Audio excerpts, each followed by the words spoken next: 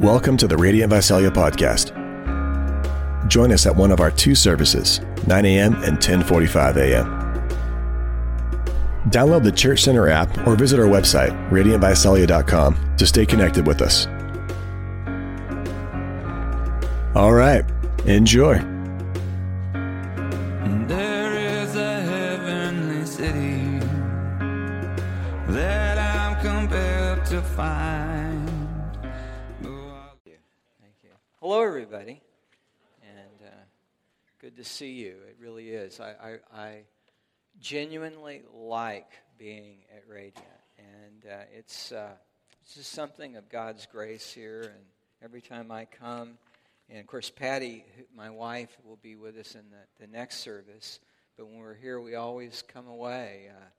Really, I feel like we come away the folks that have been touched and filled, and so thanks. And again, appreciate Travis and Tiffany and all of you. I get to step into your series on the fundamentals and on the things not to forget. And thankfully for me, I get to talk to you about something that's very, very important to me, and that's God's Word, the Scriptures. And I've spent a lot of my life teaching the Bible and, get to teach it in college and seminary. And by the way, next weekend we'll step into a kind of a merger we're doing, which I haven't even talked to Travis about. A small kind of non-traditional church I've been leading for the last couple of years is coming together with a church that the church I was at 25 years in Manteca planted some years ago. We're bringing it together, and so I'll step back into the Sunday morning routine. We've been the church I've been leading has been non-traditional, not meeting on Sunday mornings, and all that to say, it's good to kind of get a warm-up before I have to speak there next week. So, but some of you would have heard me tell the story, and of course many of you wouldn't have, but when I came to Christ, I did this a part of the Jesus movement and back in the 70s, and I had been raised without Christ in the home. I mean, if somebody would have asked us were we a Christian home, I'm sure my parents would have said, yeah, we're Christians. But to be honest, I didn't ever encounter Jesus. And I would consider myself, in many ways, thoroughly pagan when I encountered Christ when I was 21 years old. But when that happened, I entered the world of the Bible. People told me to read the Bible. And I have to tell you, when I started reading the Bible, it was like entering a new world. Because I don't know that I had ever read more than a couple of verses, and maybe, I don't know that I remembered anything. It was just this new world. And it seemed strange to me in so many ways. I remember thinking about, these words that were being used. It was like it was a new language, to be honest. And I felt a little bit like a foreigner coming into this new world, this new land, and I stayed with it, I'll have to say. I kept reading and trying to enter this world, and as strange as it was, after time, after a season, I began to see that it was an expansive land, if I could put it that way. That this new terrain I was exploring was opening a new way of seeing the world that I hadn't seen before. And I also found out that my life was being changed and being shaped in a kind of way. The only way I could say it was subversive. I didn't even fully know what it was doing to me, but just reading it and opening myself to the things that were in it and trying to be open, my life was really changing. And you know why? Because this isn't just another book. This book it says of itself that its words were inspired by the Holy Spirit, that God Himself, the Creator, inspired the words of these 66 books that comprise our Bible. And I found out it was not just an antiquated piece of literature. It was a living text. That these words were once penned, literally thousands of years ago, but that they still live and they still speak. And it's with that I'd like to ask you, if you would, to look with me at Psalm 19. I don't know, probably like many of you who have entered this new world of the Scripture, and the Psalms have become such a home, such a comfortable place to be for me, and I find myself in them. I think probably many of us do. These prayers, in fact, if you want to find a great way to be introduced to the Lamb, the Psalms are a great place, because you find the sort of the full gamut of what it is to be human. The Psalms, we like to talk about the Psalms praising God, but one of the things I find comfort in is the Psalms whine a lot. And, I've had a spiritual gift of whining for a long time, so it's nice to be able to exercise it through the Psalms. But there is this sense, too, of being able to encounter this world in which we understand what it is to really talk to God, and to be able to say what we feel, and to express anger, and to express pain and sorrow and joy, and as I said, all those different things. But Psalm 19 has a special place, I think, in my life. And C.S. Lewis said that this was the greatest poem of the Psalter. And it is an amazing, really lyrics, in fact. If you listen to it, it has this wonderful lyricism that comes through even in, like I'm going to be reading from NIV, but even in NIV, you kind of pick up this wonderful imagery and this sense of cadence. But just let me read it. I want to read it all the way through, and then we'll come back and just look at it together. So Psalm 19, beginning in verse 1. It says, "The heavens declare the glory of God, and the skies proclaim the work of his hands. Day after day they pour forth speech. Night after night they display knowledge. There is no speech or language where their voice is not heard. Their voice goes out into all the earth, and their words to the ends of the world. In the heavens he has pitched a tent for the sun, which is like a bridegroom coming forth from his pavilion, like a champion rejoicing to run his course. It rises at one end of the heavens and makes its circuit to the other.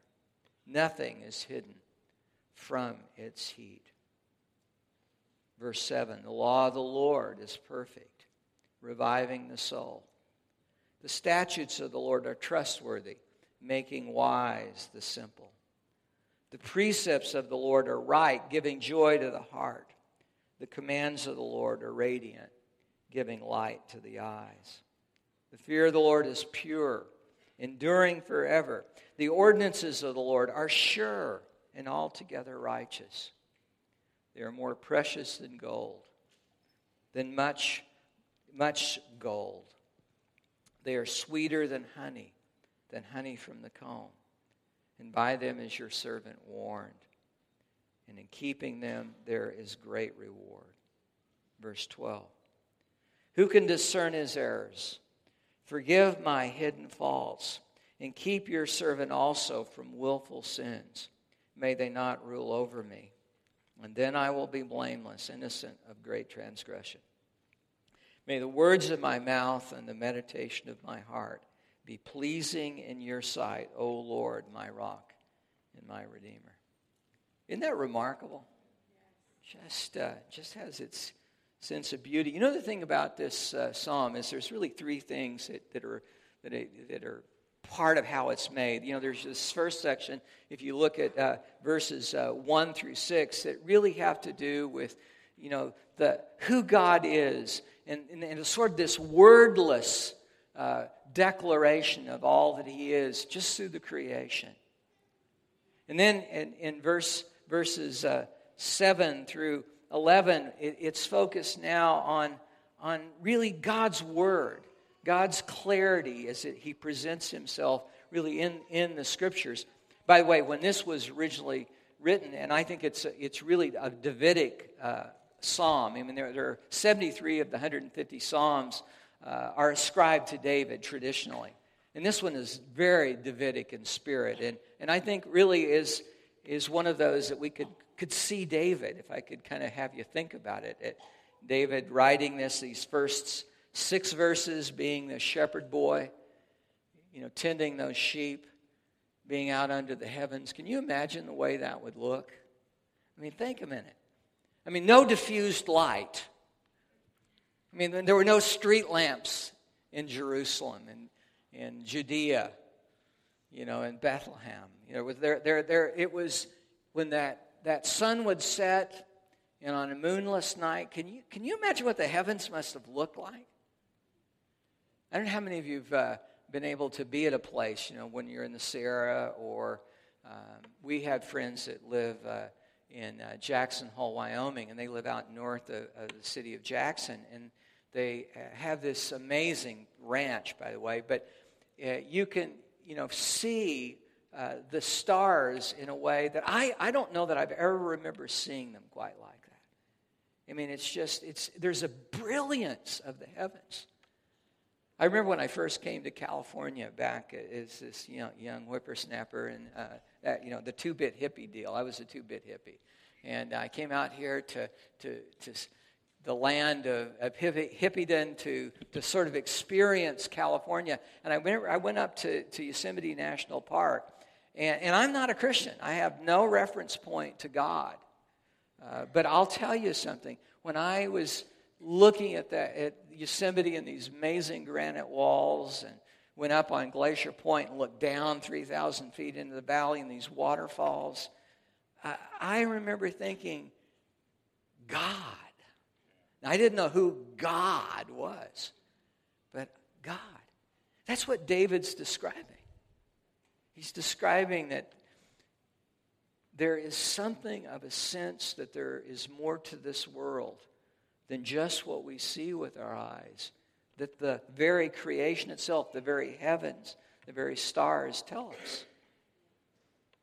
But how many of you realize that that's verse 6 ends? We don't know who God is yet. That we need to know who this God is that's creator. Because if you're left just with those 6 verses, there are a lot of people that end up worshiping the creation. But verse 7 begins to focus in now on this law of the Lord, these descriptors that are describing what for David at the time would have primarily been what we think of as Torah in Hebrew, those first 5 books. We don't know how many other books of what we think of today as the Bible David would have actually known at this point. We know he would have known the Torah. But what else? We don't know. Maybe Job. Maybe he would have seen Job. There might have been a few other writings that would have been accessible to him. But when he makes these statements in 7 through 11, he's talking about those first 5 books of the Old Testament, the First Testament, the Hebrew Scriptures. And these point us. Jesus himself said about those. When he challenged some of the leaders of his day on whether he was who he was claiming to be, and they seemed to not be able to see it, he pointed them back, and he talked about the law and the prophets, which was a way of summing up all of the Old Testament. And really, sometimes I prefer to think of it as the First Testament, because it's still part of our Bible. Do y'all realize that? That's our Bible too. But he tells them that they testify of him. They speak of who he is. We know who God is because of the Scriptures. We know who God is because of his word. These verses, again, that begin in verse 7, there's several different words that are used to try to describe the nature of what Scripture is. And if you notice in verse 7, verse 8, verse 9, there's a phrase used, the law of the Lord, the statutes of the Lord, the precepts of the Lord, the commands of the Lord, the fear of the Lord, the ordinances of the Lord. And then it's followed by this sense of something about the nature of it. The law of the Lord is perfect. The statutes of the Lord are trustworthy. The precepts of the Lord are right. The commands of the Lord are radiant. Fear of the Lord is pure. The ordinances of the Lord are sure. And then what's really, I think, important is this sense of what they do. It revives the soul. It makes wise the simple. It gives joy to the heart. It gives light to the eyes. It endures. It's righteous. There's no question in my mind that Psalm 19 is in the mind of the Apostle Paul when he writes to his disciple Timothy. If you just kind of keep your place in Psalm 19, but go over with me to 2 Timothy. And if you have a chance, turn with me. But if not, just listen. Because Paul writes his son in the faith.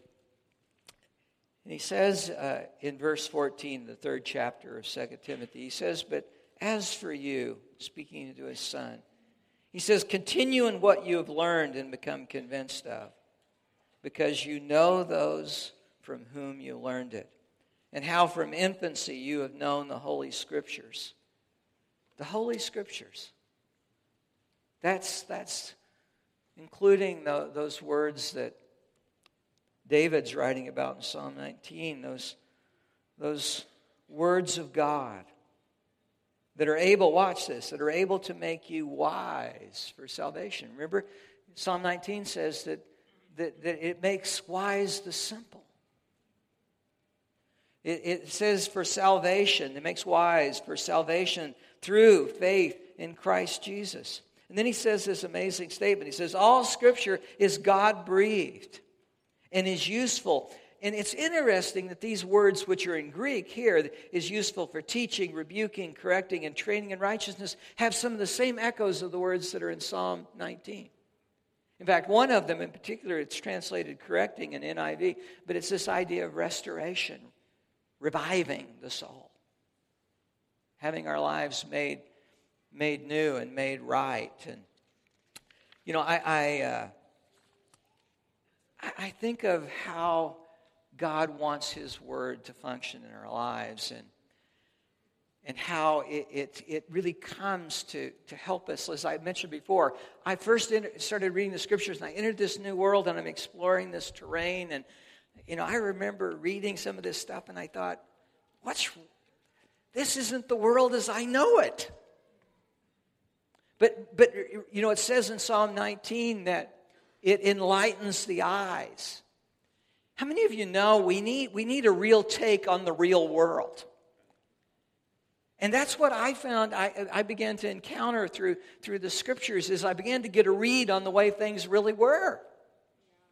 And they were kind of opening up the fact that I had really misread the world and the way things really were.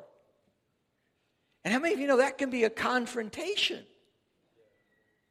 It's like it was rearranging my life. I had kind of got my life in order, so to speak. It was actually disorder, I came to find out. But I had sort of arranged my life and had certain values that I was living by, if you want to call them values. But this world was changing things. It was again giving light to the eyes. As it says in John's Gospel, the light shines into the darkness. And I began to see. And some of those things I began to see were pretty challenging to my life. It's funny that I always, sometimes I'm not, I guess shouldn't be embarrassed. I'm not really embarrassed about it, but I always want to, tell people, it was 42 years ago, but I was a thief, a con. I mean, I played the people to get from people what I wanted. I mean, it wasn't beyond me. I mean, when I came out to California, I had an aunt that gave me a job. And during that job, I stole $600 from her. God man, here he is, God's man preaching, But I stole this money from her, and I knew how to work the system. I knew how, you could sort of work people to get what you want, as I said. And then I encountered this world. And I began to have to reckon with myself. But here's the thing. I remember reading about this issue of making restitution. Now, I'm a couple years into my walk with the Lord, and I'm encountering going back and making things right. And I'm realizing, you see, we were into street witnessing back then, going around preaching the gospel on the streets. And we would sometimes do this down in San Francisco. And I owed a guy down in San Francisco $200 because I'd bought a car from him and never paid him. The car was $300, paid him the first $100, went over to where I was out in the Central Valley and said, so long to you, dude. And there was no contract. The guy couldn't come after me. It was like, see, that's what, remember I talked to you, I had my world arranged. Well, my old values were arranged as such, if he can't get to me, I don't have to pay him. That was that quote-unquote value. And then I encountered the new world. And the new world said, you're going to be really a great witness for Christ if you happen to run a hymn on the street when you're telling people about Jesus.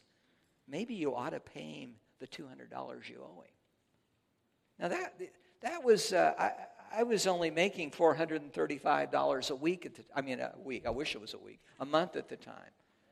And so here I was being asked by this world that was being opened to me to go give this guy back. And then I realized I needed to tell my aunt I had stolen the money from her. Now, I'll never forget that encounter. I went to her name was Verna.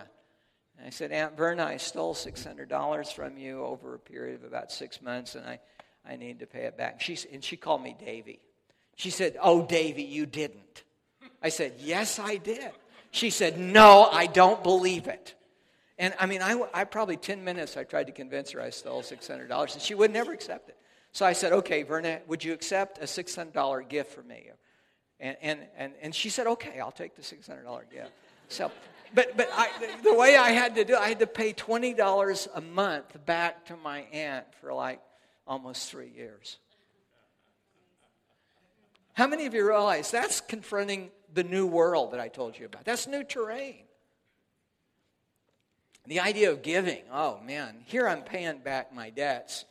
And I start finding in the scriptures things about giving of your resources. If you sow bountifully, you'll reap bountifully. If you sow sparingly, you'll sow sparingly. I thought, golly, and people started talking about things like tithe and so on. And, and I looked up tithe, it said 10%. And then I started doing the math. I'm paying back all these debts, and now I'm going to give $43.50 more a month. It was an interesting journey. It was an interesting journey. I'd had the whole issue of our sexuality and how we live that out in terms of purity. The issue of how I worked. I hadn't kept one job now in my life that I hadn't been fired from before I became a Christian. God's man of faith and power. Here I am. So, but I was learning.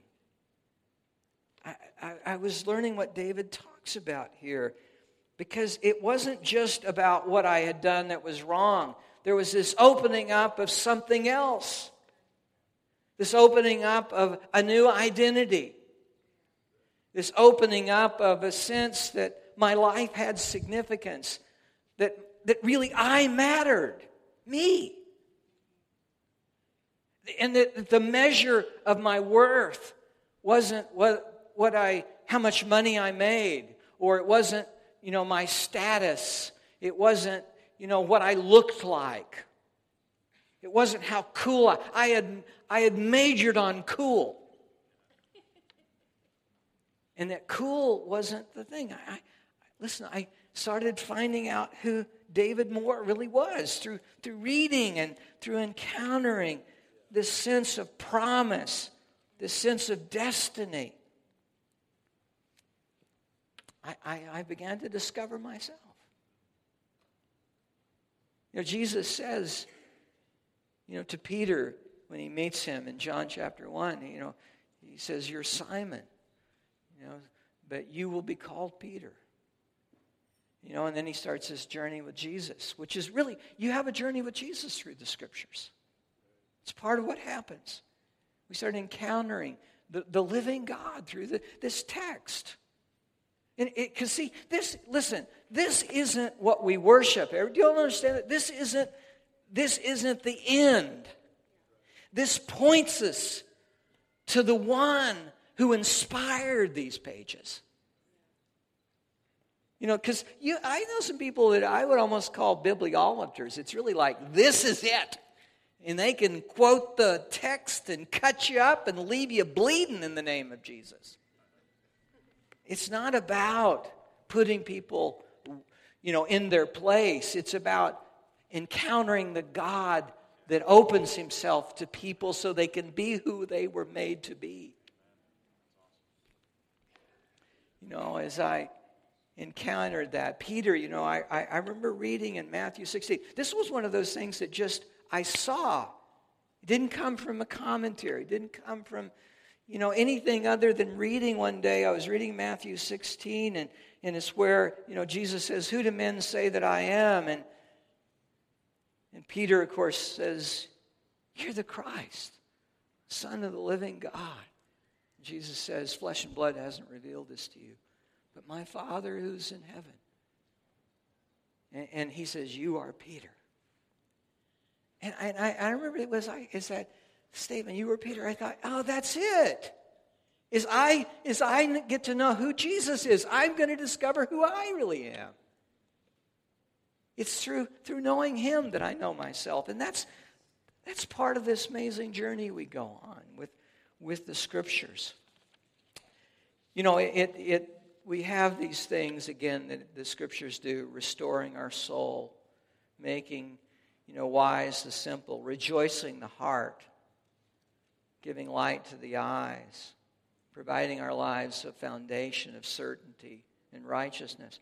Verse 10, "They are more precious than gold, than much pure gold, sweeter than honey from the comb." And it says, listen, verse 11, "By them your servant is warned." That word, in some ways, I wish I could say it this way. By them your servant is admonished or instructed. It's what the Scriptures do. They show us a way to walk. They provide a way for us to chart out and see the way forward. Some of you know the great passage from Psalm 119. By the way, a wonderful passage about God's Word. But it says, "Your word is a lamp unto my feet and a light unto my path." And it helps us see where to go and how to go forward. It provides a way to be able to see the ditch on the right, and the cliff on the left. It warns us, and sometimes it really will adjust your life. Because sometimes I think in our culture it's so easy to want the Bible to be something I just sort of pick and choose what I like. I don't like that part, but I like this part. But see, that's not how it works. Because sometimes I need to realize I may not think that ditch is all that deep until you step into it and you get your feet mired in the clay. You can't, it's pretty tough to get out sometimes. The Scriptures provide that way for us, that way to see what's good, what's not good. I tell you, for me, I teach theology, and I teach historical theology, church history, and one of the things that I've found is I want Scripture to control my theology. And here's what I mean. It's really, when you teach systematic theology, you learn that we take the Scripture and we make the Scripture fit into our categories and in our doctrines, and there's a place for that. It's part of making sense of the Christian faith to people. But do you all realize that the way the Scriptures really are presented to us, they're not all that systematic? And there are times when I recognize that the Scripture actually provides kind of tension points between things that I'd like to get my doctrine set, doggone it, fit into my construct here. God, I want to have a tight theology. How many of you have had the Scriptures confront your theology? And I mean by that there are times when I want to believe that this is absolutely the way it is, and then the scriptures will challenge me over here, and I have to live in the tension in between those two. And I mean by that if the text of Scripture challenges me, I want to accept the challenge and let it adjust me rather than me try to adjust it to fit.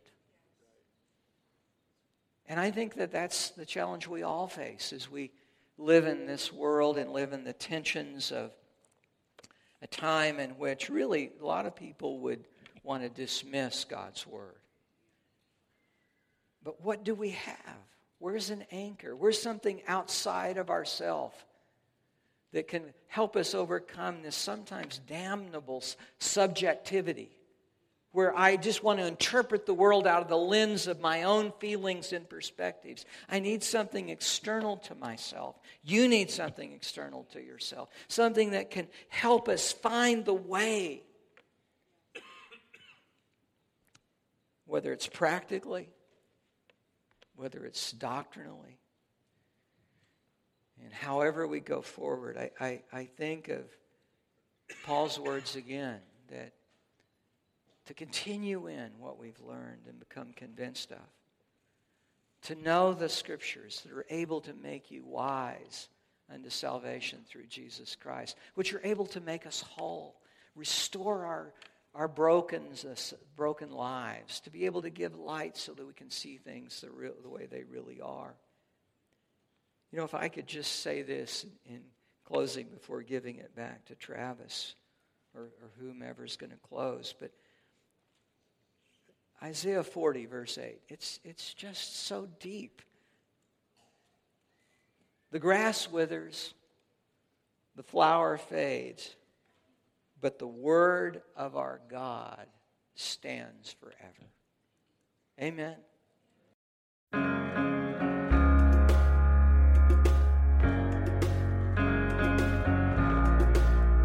Thanks for listening. We want to be a resource for you as you walk with Jesus. So please connect with us at radiantvisalia.com. Until next time. There is a heavenly city that I'm compelled to find.